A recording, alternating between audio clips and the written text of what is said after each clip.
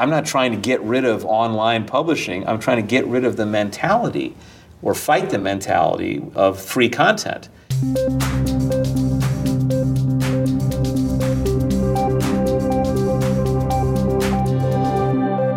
Hi, I'm Reihan Salam, and this is the Vice Podcast Show.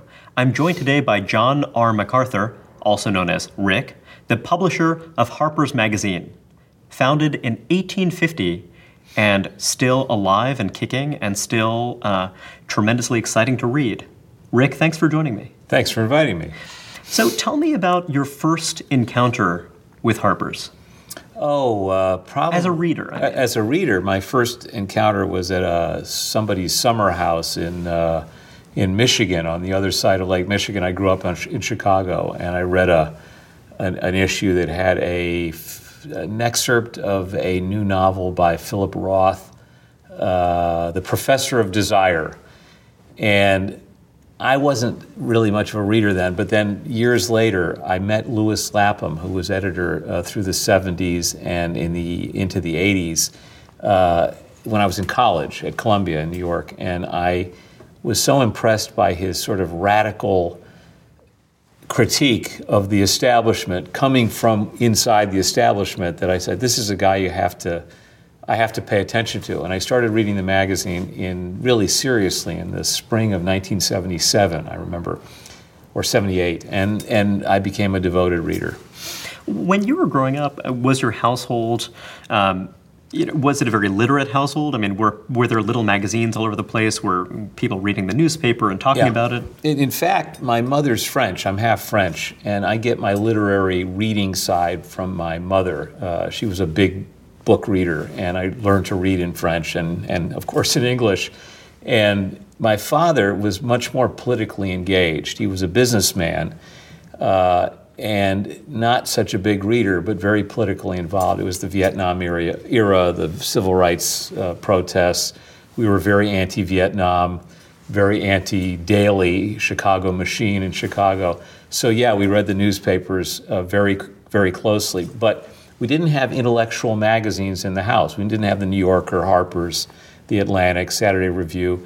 But other people my parents knew did. And I started seeing those magazines at other people's houses. But I didn't we had Life magazine, we had sort of mass circulation magazines. So was your mother mainly reading fiction? She was mainly reading historical stuff? Mainly she was reading fiction. She was reading, she got me to read The Count of Monte Cristo. It was a huge life-changing experience for me. When I was 13, I read it in French. And what was it about mythology, Greek mythology. What was it about the Count of Monte Cristo in particular? I'm curious because I often hear people tell me, I'm quite sincere about this, I often hear people tell me that the Count of Monte Cristo in particular had a deep effect on their lives. Well, it's a great story for anybody, but I think maybe for a 13-year-old boy or any young early adolescent, since it's a story about being imprisoned unjustly and you're feeling rebellious, the idea of outsmarting your captors and escaping in a bag, being thrown into because Edmond Dantes plays dead, and they throw him over the side into the Mediterranean, and that's how he gets out. It's just a fantastic story, irresistible story. But also, my mother got me interested in reading through the Greek myths. There was a standard version of the Greek mythologies rewritten for a mass audience by Edith Hamilton, the Edith Hamilton mythology. And I became absolutely fascinated. It's interesting, we couldn't be further apart sociologically, but if you know the African-American fiction writer, John Edgar Wideman, he's about 70 now, I'm 57. He grew up in the black ghetto in Pittsburgh. I grew up in Winnetka, Illinois, on the North Shore of Chicago. But his mother also got him to read the Greek myths in sort of popular kids' version when he was a kid, and that's what got him interested in literature. Fascinating. We're friends now, and I publish him. So the idea of being involved in intellectual life, that's something that first occurred to you as an undergraduate, but did it occur to you that you might be involved in it as an investor, as someone, as a publisher? No, I always thought I'd be a writer and a journalist. My ambition was to become a newspaper reporter. It was a limited ambition.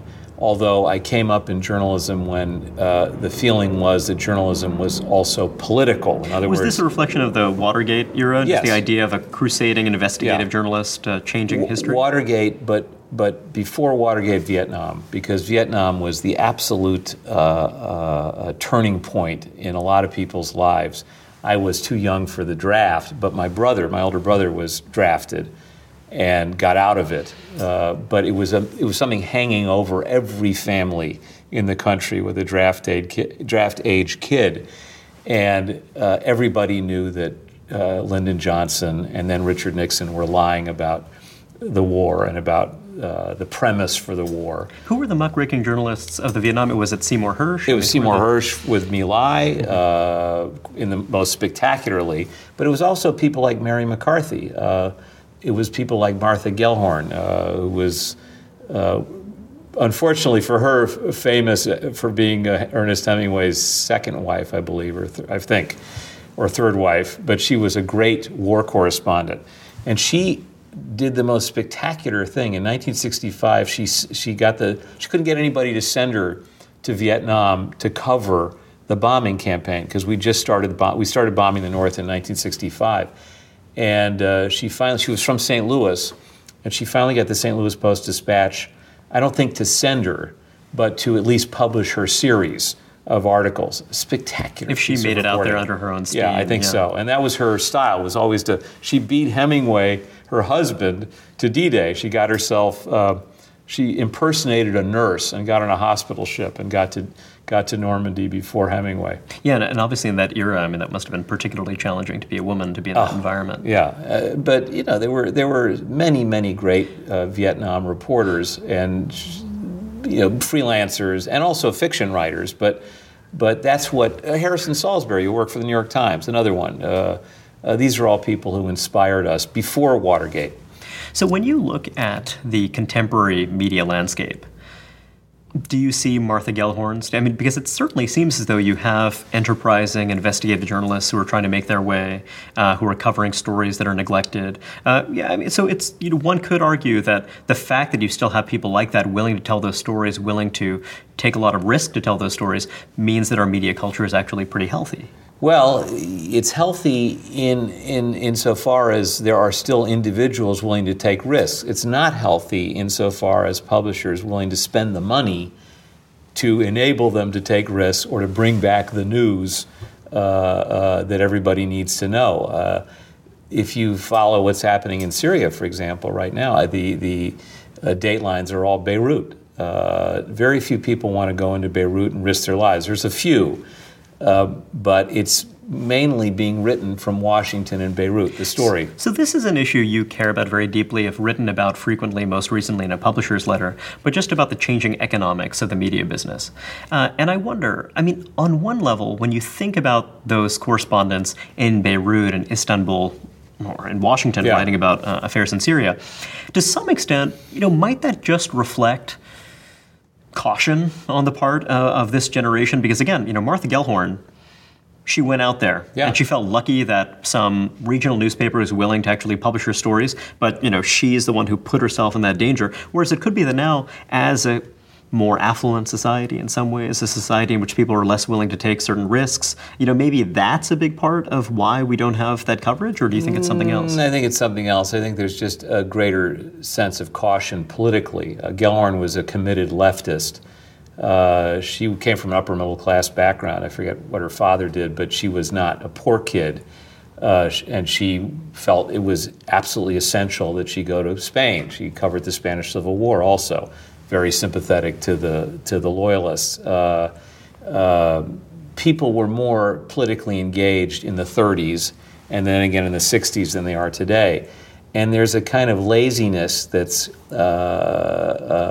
developed in journalism where the feeling is, well, it's all going to come out anyway. It'll come out on the internet and we'll get it for free.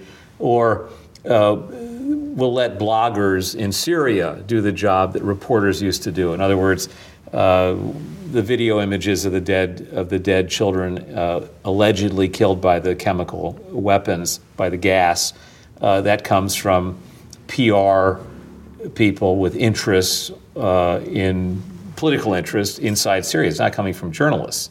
And the era when a picture by a journalist could change the political discourse completely has really changed. I mean, you remember the photograph of the American soldier the dead soldier being dragged through the streets in Mogadishu in Somalia. That was a picture taken by Paul Watson.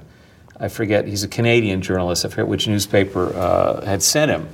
But that one photograph changed the debate entirely in this country on Somalia, right? And I don't see that happening now. Although, one thing that occurs to me is that in an era in which cameras are incredibly cheap and pervasive, one wonders if some of those images that so shook us as a country were also highly selective in a way. And the fact that actually cameras are so much more pervasive now, the fact that it really is true that making sense of any kind of civil conflict now is much harder, partly because you have different people in a position to tell their side of the story. Thinking about, for example, the Free Syrian Army and these various cyber crimes they've committed against the New York Times, certainly my sympathies aren't with the Free Syrian Army or with their sponsors, whoever they may be, but it is interesting because it seems that our narratives are complicated. Recently, Vladimir Putin published an op-ed in the New York Times and raised hackles among many people in the American commentariat. Yet what's interesting about it is that, well, gosh, we have this other voice from the outside that you can take or leave, and it's a voice from, outside of the country that is trying to use American language in a way. And, obviously we resent it, but similarly, Americans are entering into other conversations all the time. So I wonder if, in a way, it's not so much the economics of the business as the fact that more people are in a position to tell their stories, and that inevitably leads to some confusion. Well, it hasn't changed in terms of propaganda. I mean, remember, my specialty as a reporter is busting propaganda, challenging propaganda. Probably the biggest story I ever broke was on the faked baby incubator atrocities in Kuwait City, allegedly committed by Iraqi soldiers. This was pure propaganda invented by the Bush administration, funded by the Kuwaiti government in exile, and everybody believed it, okay? Which is why I'm a little bit suspicious of the Syrian stories. But it was intended to drive the American people into war. It was intended to push the Congress to vote for an authorization to invade Kuwait and drive the Iraqis out. So journalism is a bulwark against that. It's supposed to be, but nothing's new under the sun. There are just more ways to fake it today than there were, even more ways to fake it today than there were 23 years ago when I broke my story about Naira, the daughter of the Kuwaiti ambassador who faked the story. I mean, she testified in front of Congress and nobody asked her what her last name was. She was the daughter of the Kuwaiti ambassador to the United States. So she obviously wasn't in Kuwait when the invasion took place, and she made the whole thing up. It's not technology that drives propaganda. It's just propaganda and politicians that use technology. They learn new ways to do it. Putin's op-ed was placed by a foreign agent, in other words, a lobbying or a PR firm that specializes in placing things for foreign leaders. I mean, he obviously didn't write the piece. They wrote it for him. So your view is that independent journalists with a kind of independent economic foundation are crucial for the health of a democracy because only they can cut through propaganda. You said it better than I could have said it. And unless you have, in fact, I said this in the Columbia Journalism Review recently. They asked 50 journalists to talk about what's journalism for, and I said, one thing I said was it should be fun. Especially since nobody's having fun doing it anymore. But one of the reasons it's not fun anymore is because it's not remunerative. I mean, you can't make a living doing it. And you've got to have journalists and writers respected and paid well if you're going to have enough serious journalists, not self-serious journalists, but serious journalists, to do the job of sifting all the nonsense and propaganda that gets thrown at us on television, through the internet, on the radio, if you want to get a reasonable idea of the truth. And you've got to have credible people. Bloggers cannot afford, as far as I'm concerned, to be credible. They don't have the time or the money. They can't invest the time and the money in reporting to find out what's going on. So what you're telling me... They rewrite other more authoritative sources that they think are authoritative, but those authoritative sources have got to be supported by money. So basically, this kind of journalism you're describing is a labor-intensive process in which yielding one substantial story is going to take weeks or months. Yes. I mean, I'll give you an example. I mean, I wrote my publisher's letter in the October issue of Harper's Magazine addresses all of this, and it's behind a paywall. You have to pay for it to read it. But I mention, among other things, a couple of pieces we assigned. One was Ted Conover's undercover report from an industrial slaughterhouse in Nebraska, a Cargill slaughterhouse. What he did was he got a job as a federal inspector, a USDA inspector, and he went inside the plant, worked for 6 weeks, and came out with a brilliant piece of reporting describing the new frontier, the latest thing in industrial slaughter. This is the Temple Grandin slaughterhouse, which is supposed to be more humane. Fascinating, complicated, nuanced piece of journalism. It took us 2 years. It took us a lot of money. It took him taking a math test in order to qualify, because he had to take a math course in order to qualify to be a USDA inspector. So he had to go back to school to take math. He had to go through the interview process. He had to get out there. We had to get him. We had to send a photographer out then to photograph the Cargill corrals. It's a huge. If you're going to do it right, do it properly, you got to do it at some cost. Well, one thing I wonder about is whether or not when you're looking at the new media landscape. So, right. One thing that we've seen over the last 20 years is a proliferation of new media organizations, some of which are blogger-driven, some right. of which aren't. You have the BuzzFeeds of the world. You have the transformation of many traditional media brands like The Atlantic right. into web-driven brands. Right.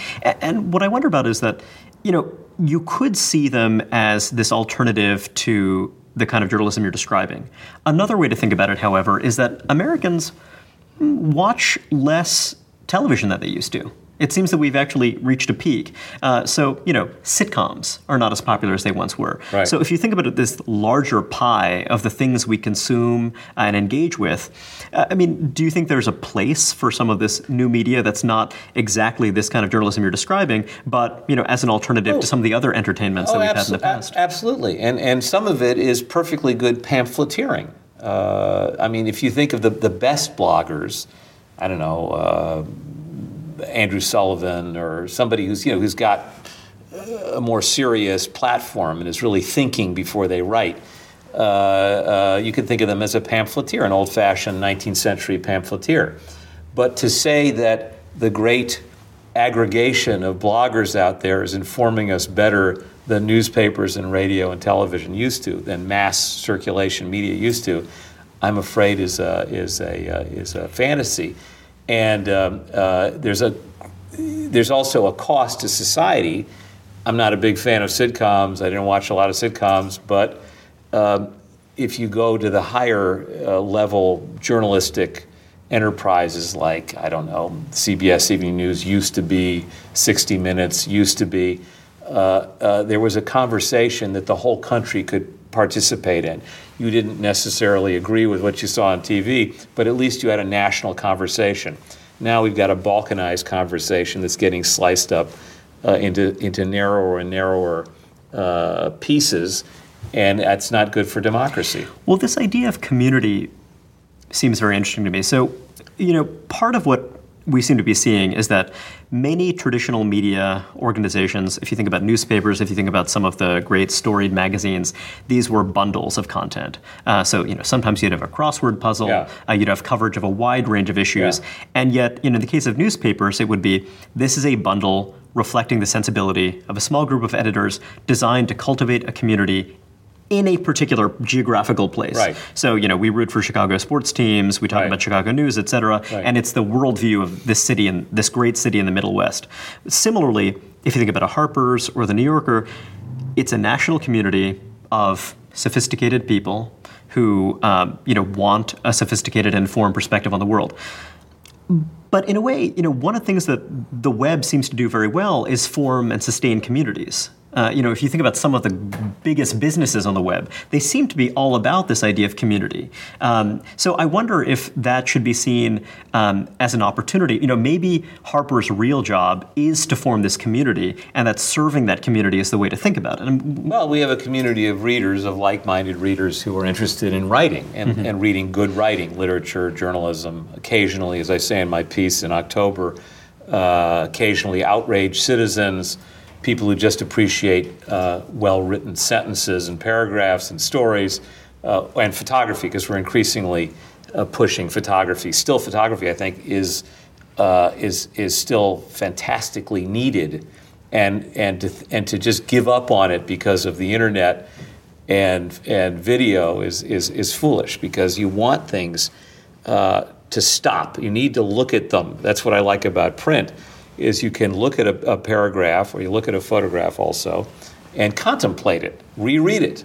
It's not just there and gone. So I think, yeah, of course there's a place for the internet. Anyway, it's there. I mean, we're not getting rid of the internet. What I'm trying to suggest in my piece is that people respect writers and writing. And the problem with the internet and the publishers who initially tried to exploit it for money is that they've devalued writing. They've devalued writers and journalism by giving it all away for free. The model was, the idea was, oh my God, you've got this potential audience of anybody who has a computer and reads English in the world. My cost per thousand for advertising is going to go down to nothing. I'll be rich. Well, I'll be rich. And the first .com boom in the late 90s was fueled by this. It burst because, of course, when you put a surplus of information on the market, it drives down the price, like a surplus of labor. You put too many people working for nothing on the market. The people who want to work for money can't make a living anymore. But this was the publishers who drove it. And I'm now saying, after 15 years of experimenting with this, I always had a paywall at Harper's. It's time to call a halt to it and say, look at the damage this has done to the culture. It's dumbed down magazines and newspapers. It's killed off major publications, which, listen, Newsweek was not my favorite magazine, but it was better than nothing. They occasionally broke stories. They occasionally did interesting photography and so on and so forth. Seeing the Boston Globe sold for nothing, virtually, to some local entrepreneur, the Philadelphia Inquirer. This is not good for American society, because these are newspapers and magazines that used to send reporters to do thorough investigations, and who brought back the news. Well, if you're thinking about it as a community, though, isn't there a danger that creating the paywall excludes some of those outraged citizens from encountering something? So, obviously, there are new potential Harper's readers born every day. Not all of them are already inaugurated. Not all of them are already a part of that community. Right. And so, I guess one question is, you have some publications, The New Yorker, one of your peers being one of them, where their thinking is, we'll absolutely have a paywall, but some of this content will allow to spread so as to keep our brand out in the world, to keep us part of this larger conversation unfolding in the internet, and perhaps to expand that community of readers that gathers itself around the magazine. Yeah, well, the New Yorker is losing a fortune now. I mean, they won't tell you that, but they're getting killed. I mean, there's no advertising. Look at the magazine. I mean, advertising has disappeared. So if you don't, it's all gone to social media and to television. It stayed in television. The better example is Tyler Brulé's Monocle magazine, which is profitable, and he does no social media at all. Harper's looks very pro-internet compared to Monocle. We have a website. You can read the magazine. If you pay for it, you can read it on the screen. Monocle does no social media at all. They don't have a Facebook page, and they're doing very well. I think he just gave an interview to Ad Age saying, why would I want to downgrade or degrade my image by participating in something that I think hurts our platform, our marketing platform? So the Monocle. If you want to do it for free, you can do what The Guardian is doing. The Guardian is absolutely ideologically committed to everything being free and to getting out of print. They are losing, I'm reliably informed, something like £50 million a year. Eventually, the money's going to run out.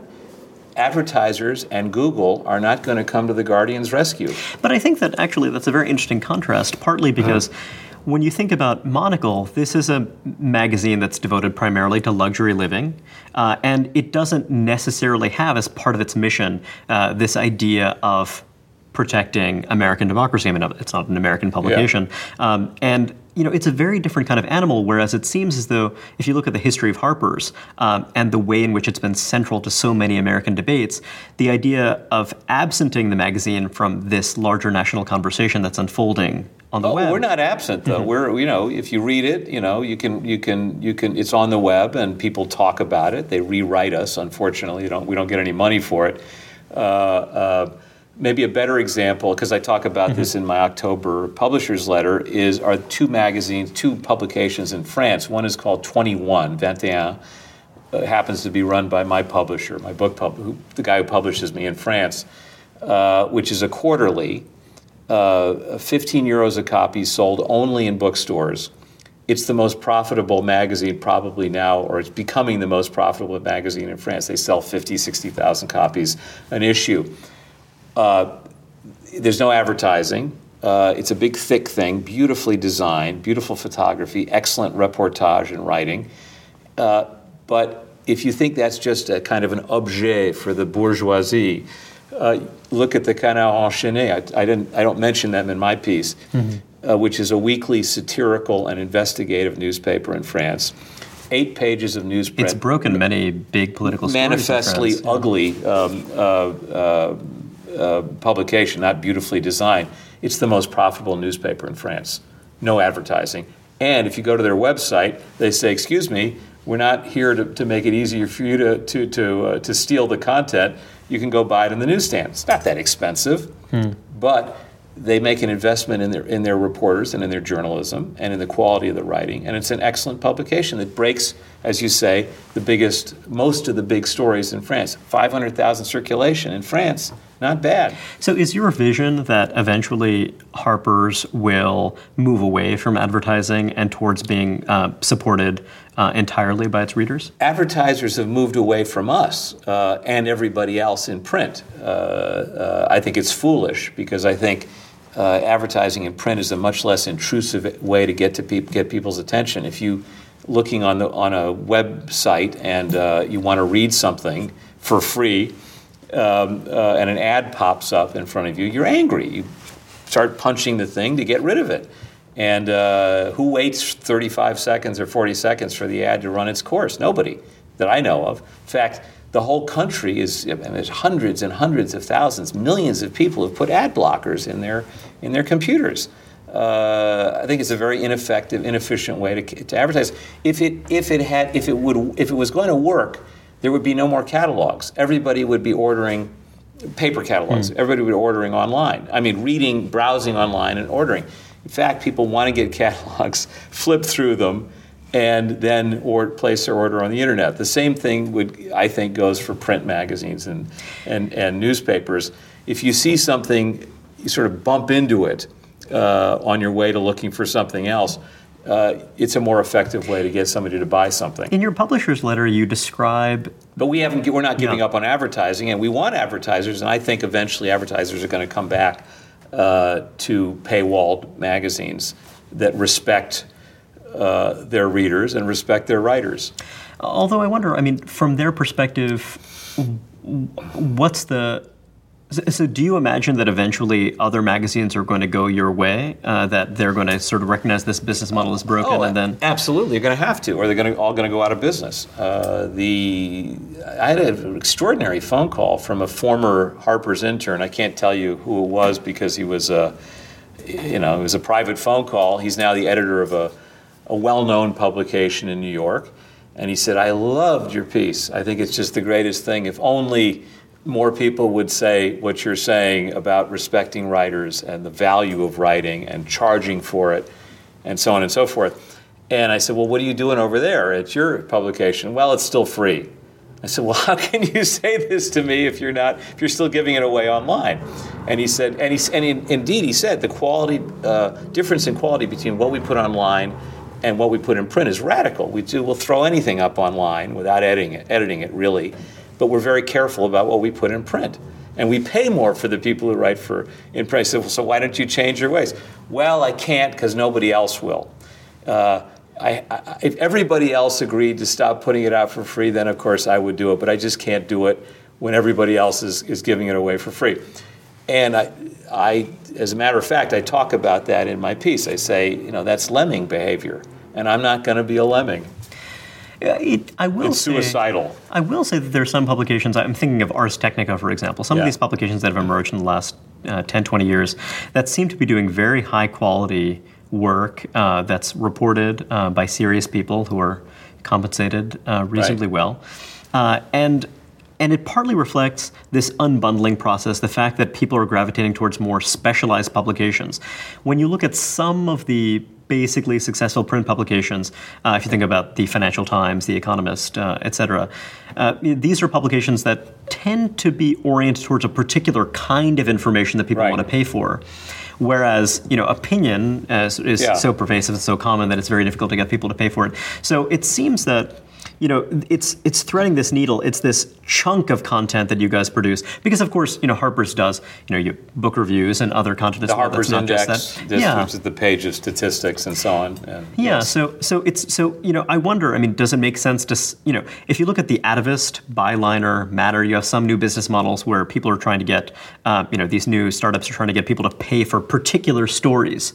So I mean, it's already a failure. I can tell you that the pop-up essay, what do they call it? The Amazon Singles is now widely understood to be a failure. You can't. It's literally. People talk about micropayments, and I always say Amazon Singles is microscopic payments. We were talking about 99 cents for an essay that took somebody a lot of work to write and other people to edit to prepare for publication. It's no business model. You got to sell people on the whole idea, the sensibility of the magazine or the newspaper, or the particular book that you're selling. There's no money in it. I've looked at it. People have encouraged me to do it, and I think it undercuts everything Harper's stands for. So 10 years from now, what do you imagine Harper's Magazine will look like? When you've described some of these other magazines, I wonder, Monocle being a good example, these tend to be magazines with a kind of heavier stock that have a different look about them, that have a different visual look. Right. Do you imagine that Harper's is going to change in those ways as well over the longer term? Well, we're already running heavier cover stock than our competition, and you look at other magazines; they're getting, instead of trying to increase the value of the product itself, the physical product, they're trying to cut corners, reduce the trim size. They run lighter paper that doesn't feel as good and doesn't reproduce the images as well. We're going the other direction. We're using heavier cover stock, heavier text stock, so that the photographs will look better on paper. Now, if people in droves, because we're selling subscriptions online, in other words, you can subscribe to Harper's right now through Zinio, but very soon through our own app. And you really want to read it online or on your handheld device, your iPhone, you can do it. But I don't think it's as satisfying a way to look at the magazine, and it's still a tiny minority of our readership. We're a circulation of 180,000. We got a few thousand subscribers on Zinio. Mostly it's foreigners who don't want to pay the extra the mailing cost for having the magazine. But I can't tell you the number of people who say to me, "Oh, it felt so good to hold the actual thing in my hand instead of looking at it in this sort of truncated version, no matter how hard we try to make it look good on the screen." Because we try. Our production values, I think, online are excellent. But it just doesn't have the same feel or the same look. But my argument is not, I'm not trying to get rid of online publishing. I'm trying to get rid of the mentality or fight the mentality of free content. That writing should be free, that writers shouldn't be compensated normally the way other workers are. I mean, it is hard to put out an issue of Harper's Magazine. I just had I don't go for vanity publishing, so I've been writing, I've had a separate freelance career for years. It's the first piece I've ever done for Harper's. It is so rigorous, the editing process. You can't imagine how rigorous it is. and this is worth something, and the readers need to know this. The larger world needs to know this. Another point I try to make is about fact checking. Everything we put in print and online is fact checked. There's this new ethos or new idea of crowdsourcing, where so what if you get it wrong? Somebody will notice it was inaccurate and fix it later. Well, that's crazy. It's irresponsible. That's absolutely crazy. I think that's, but it's very pervasive. Well, you're not alone in being concerned about the relationship between the quality of our democracy and what's happening to various media organizations. And it occurs to me that, you, David Bradley, more recently Chris Hughes, a number of people who've, experienced success in some other domain have purchased great American magazines and invested enormous resources in them. Now, however, we have some organizations like ProPublica, the Center for Investigative Reporting, other organizations that are trying to rethink the business model and trying to support reporters who are doing labor-intensive work that's very long-term work that doesn't always have an immediate payoff, and then use other media organizations as channels for distribution of what these reporters are developing. And I wonder what you think about that approach as a way to see to it that this high-quality work is still done. I salute them, but the problem with any organization that's dependent on donations is that it's vulnerable to the whims of its donors. And if you get too far into that and you're not financially independent with your own revenue coming from readers and subscribers and a dispersed group of people, you will find foundations leaning on you or pulling their support because they don't like what you're doing, because they think it's politically incorrect. It doesn't matter if it's right, left, center. If you're dependent on foundation support, you're always going to be vulnerable to somebody pulling the plug on you.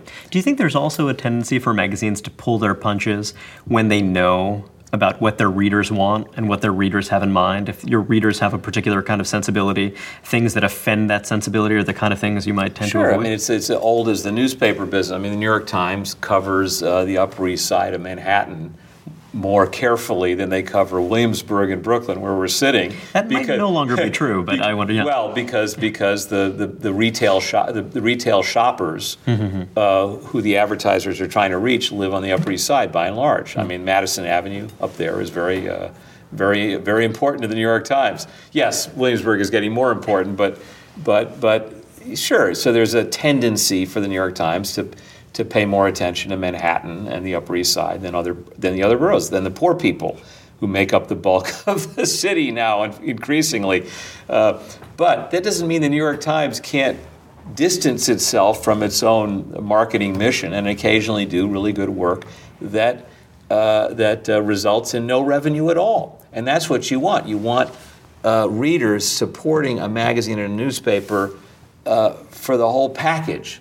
And so that the newspaper or the magazine can say, look, this doesn't interest or concern our best demographic, but we're just going to do it because it's the right thing to do.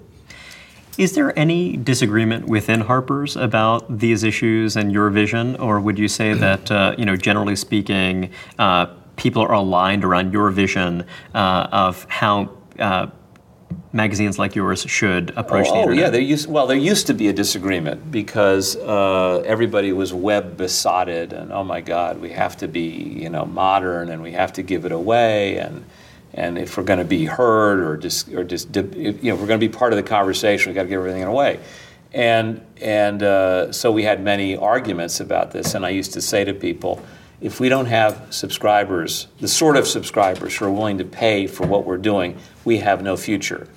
And I'll give you an example, actually. I caved in on one article, the Guantanamo suicides piece. We did an investigative piece that challenged the official version of why those three guys died in Guantanamo, why they allegedly, the government said they committed suicide simultaneously.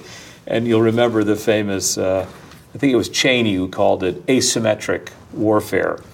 Why three people would commit suicide simultaneously to upset the American authorities, I can't really explain to you. But anyway, we got Army guards to tell his story to us, and it challenges very effectively the story. Anyway, we put it out for free. It bombed on the newsstand. We won a National Magazine Award for that report. But I'm not persuaded that people wouldn't have paid for it otherwise, that it was compelling enough for people to pay. Putting it out for free, I don't think made any difference. I don't think it had any more impact or any less impact because it was free. All it did was cost us a lot of money. Mm-hmm. So, and made it harder for us, in theory, to launch the next investigative piece.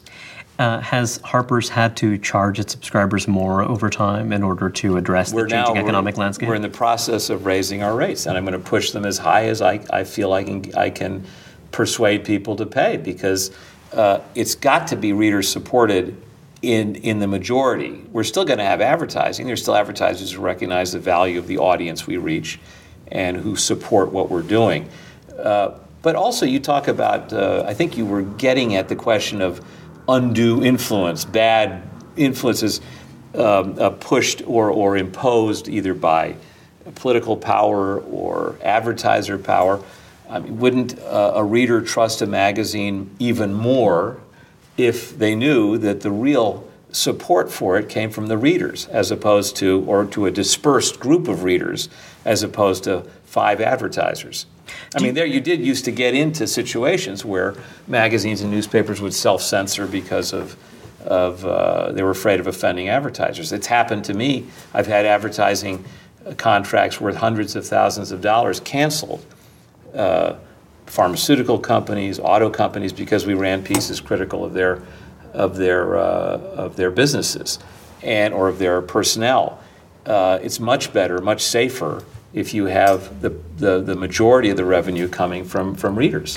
Do you worry about losing younger readers as the rates go up? Well, I worry about losing younger readers because they're learning to read too much on the internet. I call it snippet journalism in my piece in Harper's in the October issue, and I worry that the capacity to read a narrative at any length may disappear. If that disappears, we're all finished as a democracy and as publishers. But I find so many brilliant young people, many of whom have come to work for us as interns, who still are into reading long books, long articles, really thinking about things, reading more than one newspaper, getting more than one source of information, that every time I start to get cynical or depressed, they revive my hope. So, and the reaction to my piece has been gratifying. I'm getting a lot of young people writing me saying, you're right.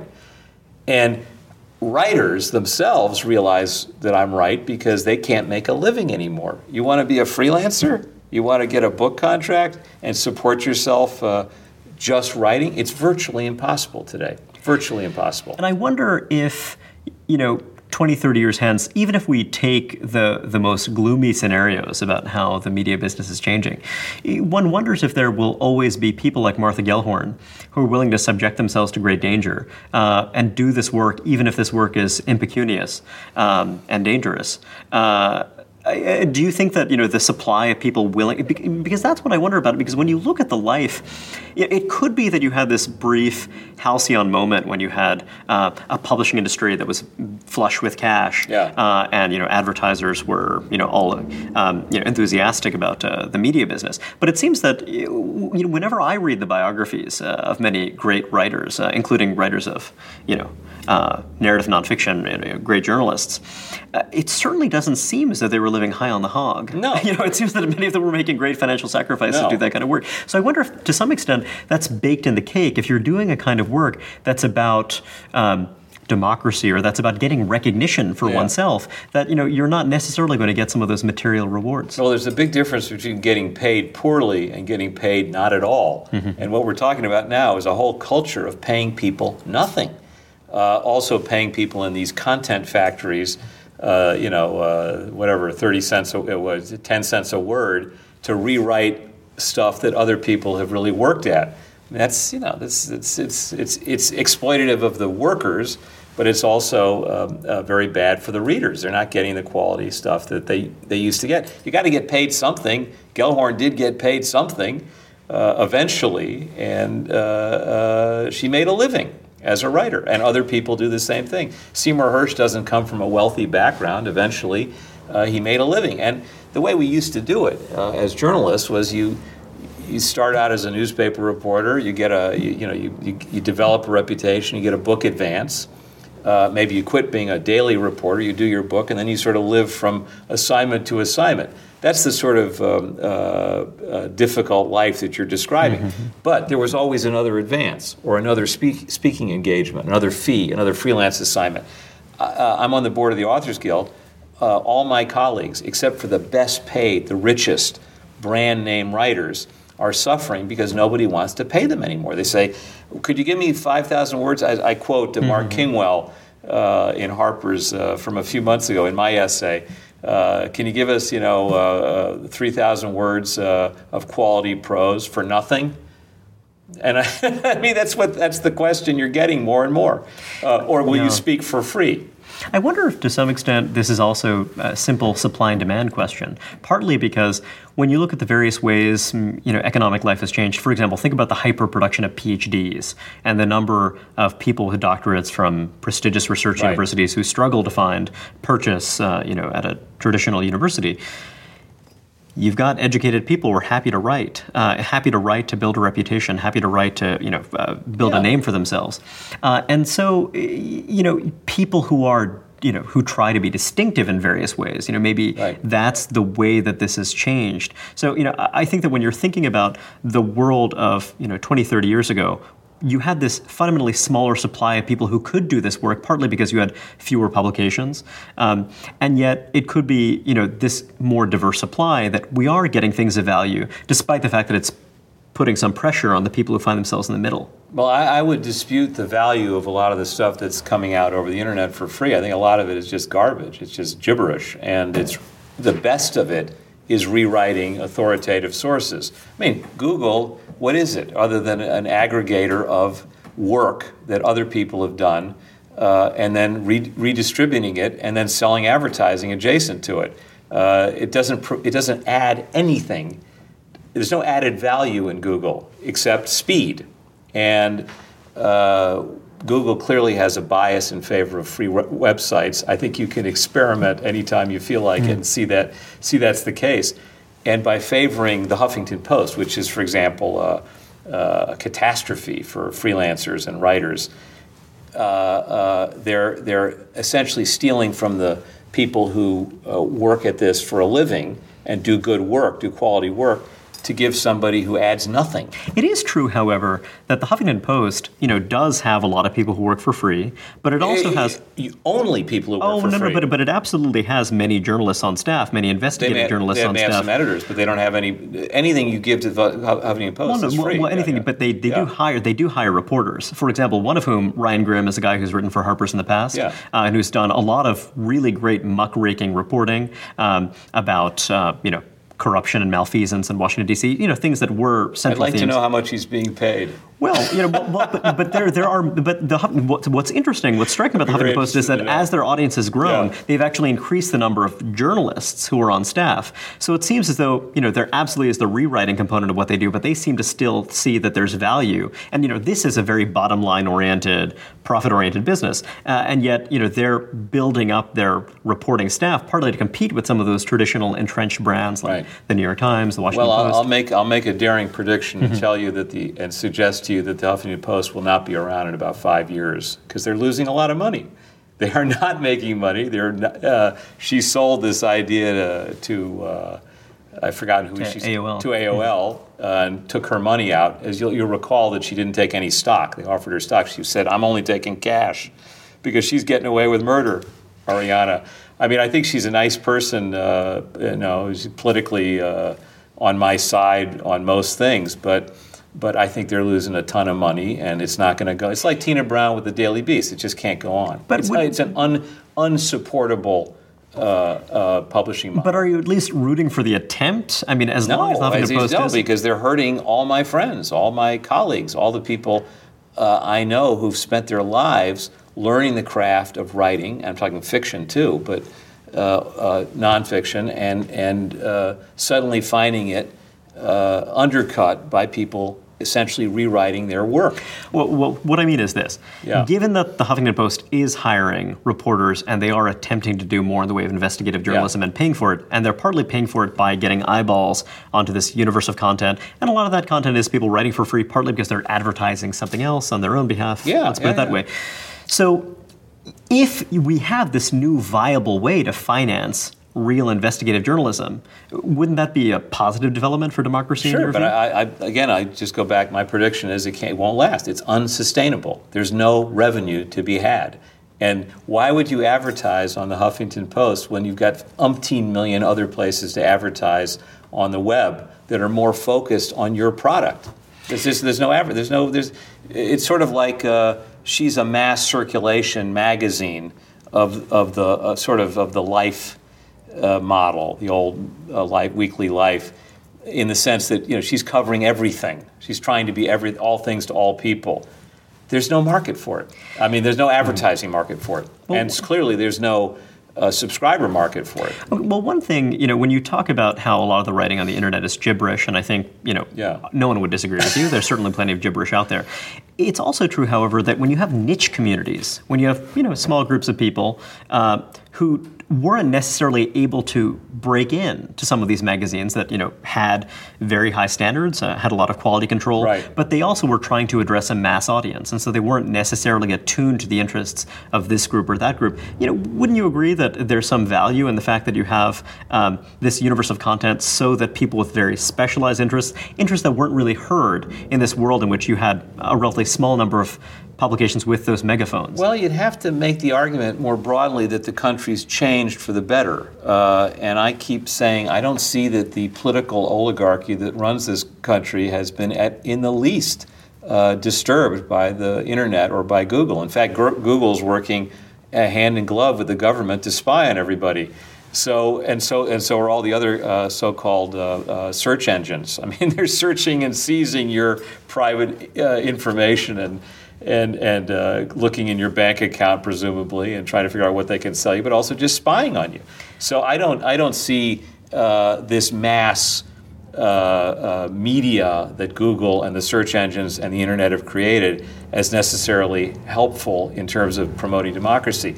But I also make the argument, because it's too early to know how it's going to end, that it's incredibly vain of the internet promoters to suggest that it's revolutionary, especially since it's controlled by three corporations for the most part, when you can see examples in our recent history of people with little mimeograph machines in Eastern Europe fomenting revolution against the Soviet Union. I mean, I always use the example of Samizdat.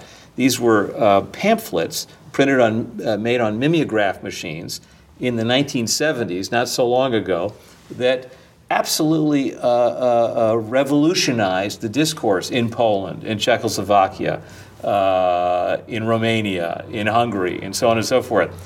Poorly produced, poor quality Samizdat. And so you're telling me that the internet has had a bigger, or this kind of discourse, the ideal discourse on the internet, it had a bigger impact than Samizdat had in Eastern Europe? I don't see it.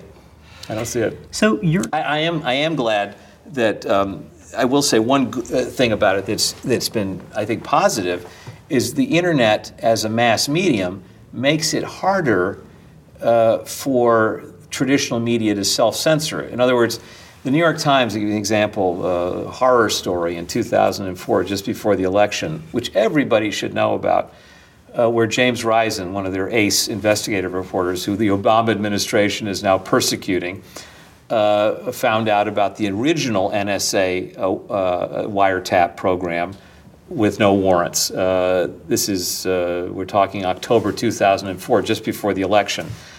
Risen takes the story to his editors. They get calls from the Bush administration.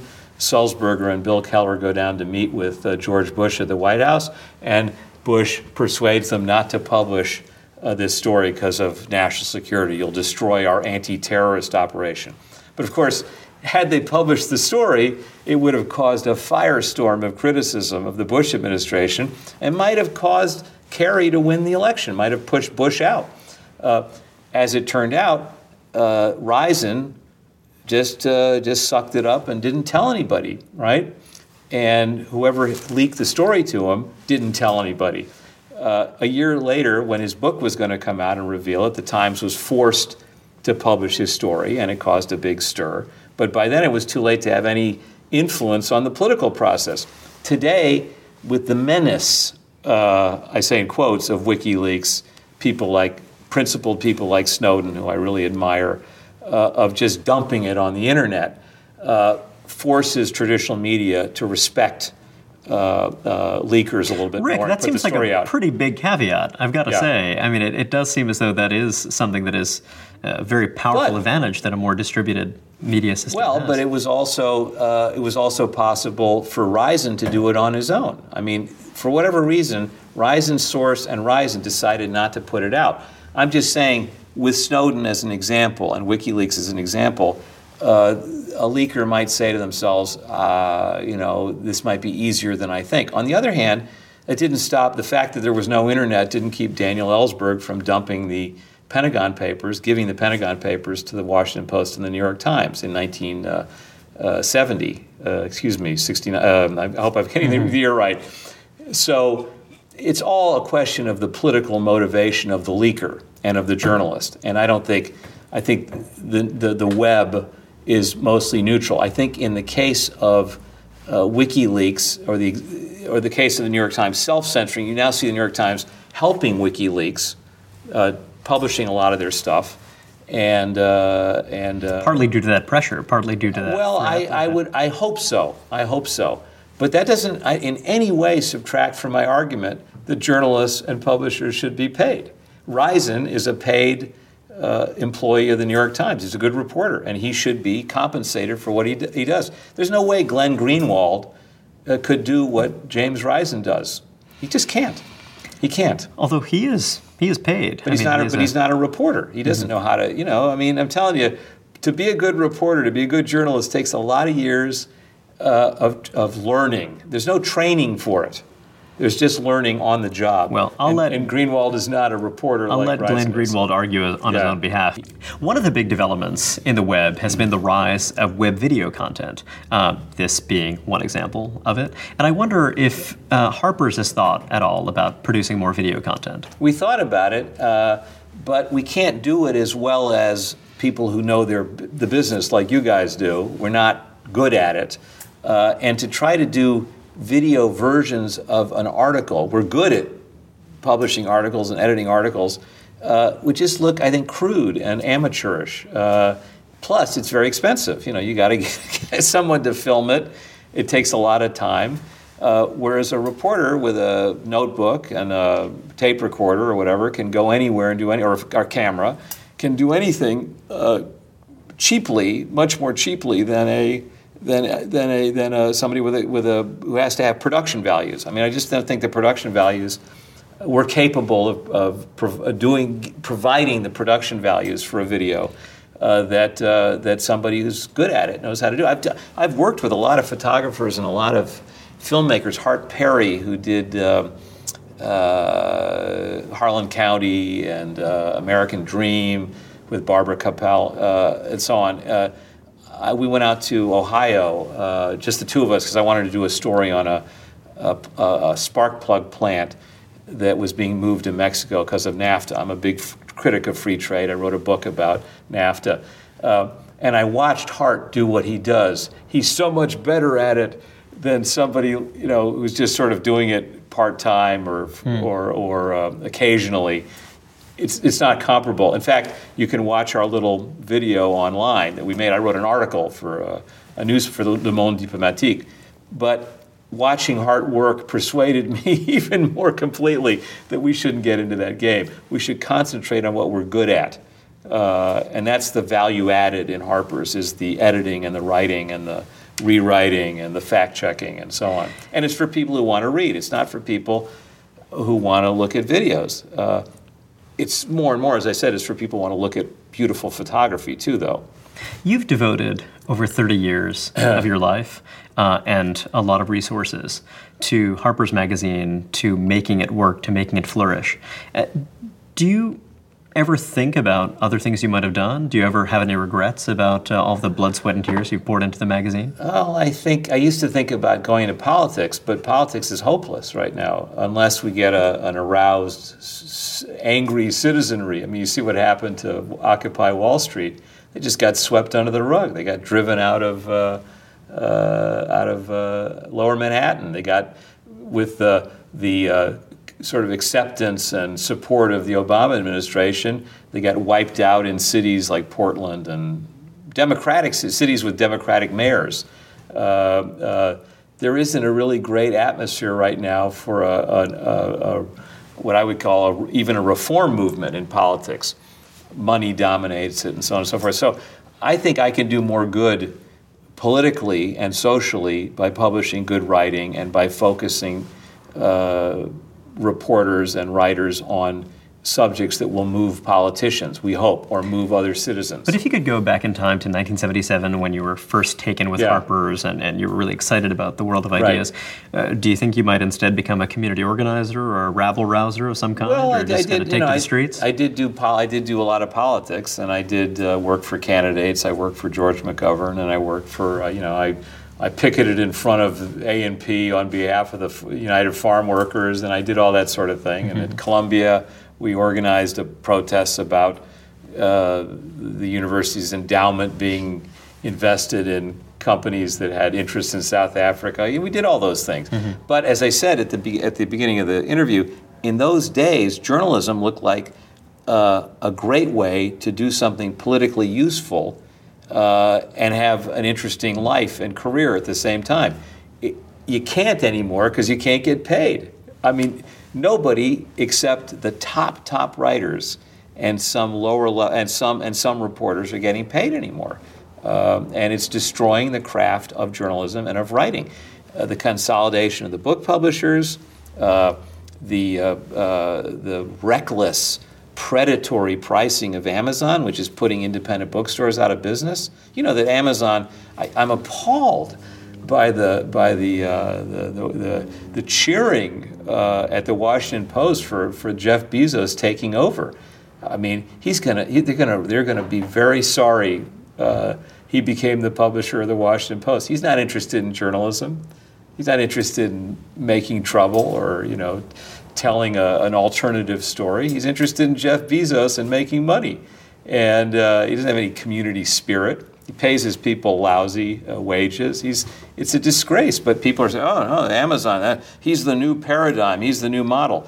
The new model is as old as John D. Rockefeller. You undersell the competition until you put them all out of business, and then you have a monopoly. You lose money on every sale because he loses money on virtually every sale of a book. Monopolies are hard to maintain in this kind of world where it's easier to start a rival. But he's headed there. He's mm-hmm. headed towards having a dominant. He's now dominant in the ebook market, and before long he's going to be dominant in the hardcover market. So. That's the other thing that bothers me about the promoters of the web as a way to save America or save American democracy. You have three major internet companies that dominate the business: Google, Facebook, and what am I thinking of the third one? Maybe it's two. It's Google mm-hmm. and Facebook. And you have Amazon dominating the publishing business. We're not headed for more democracy. We're headed for more monopoly. Well, thanks again, Rick. I really appreciate your time. Thank you.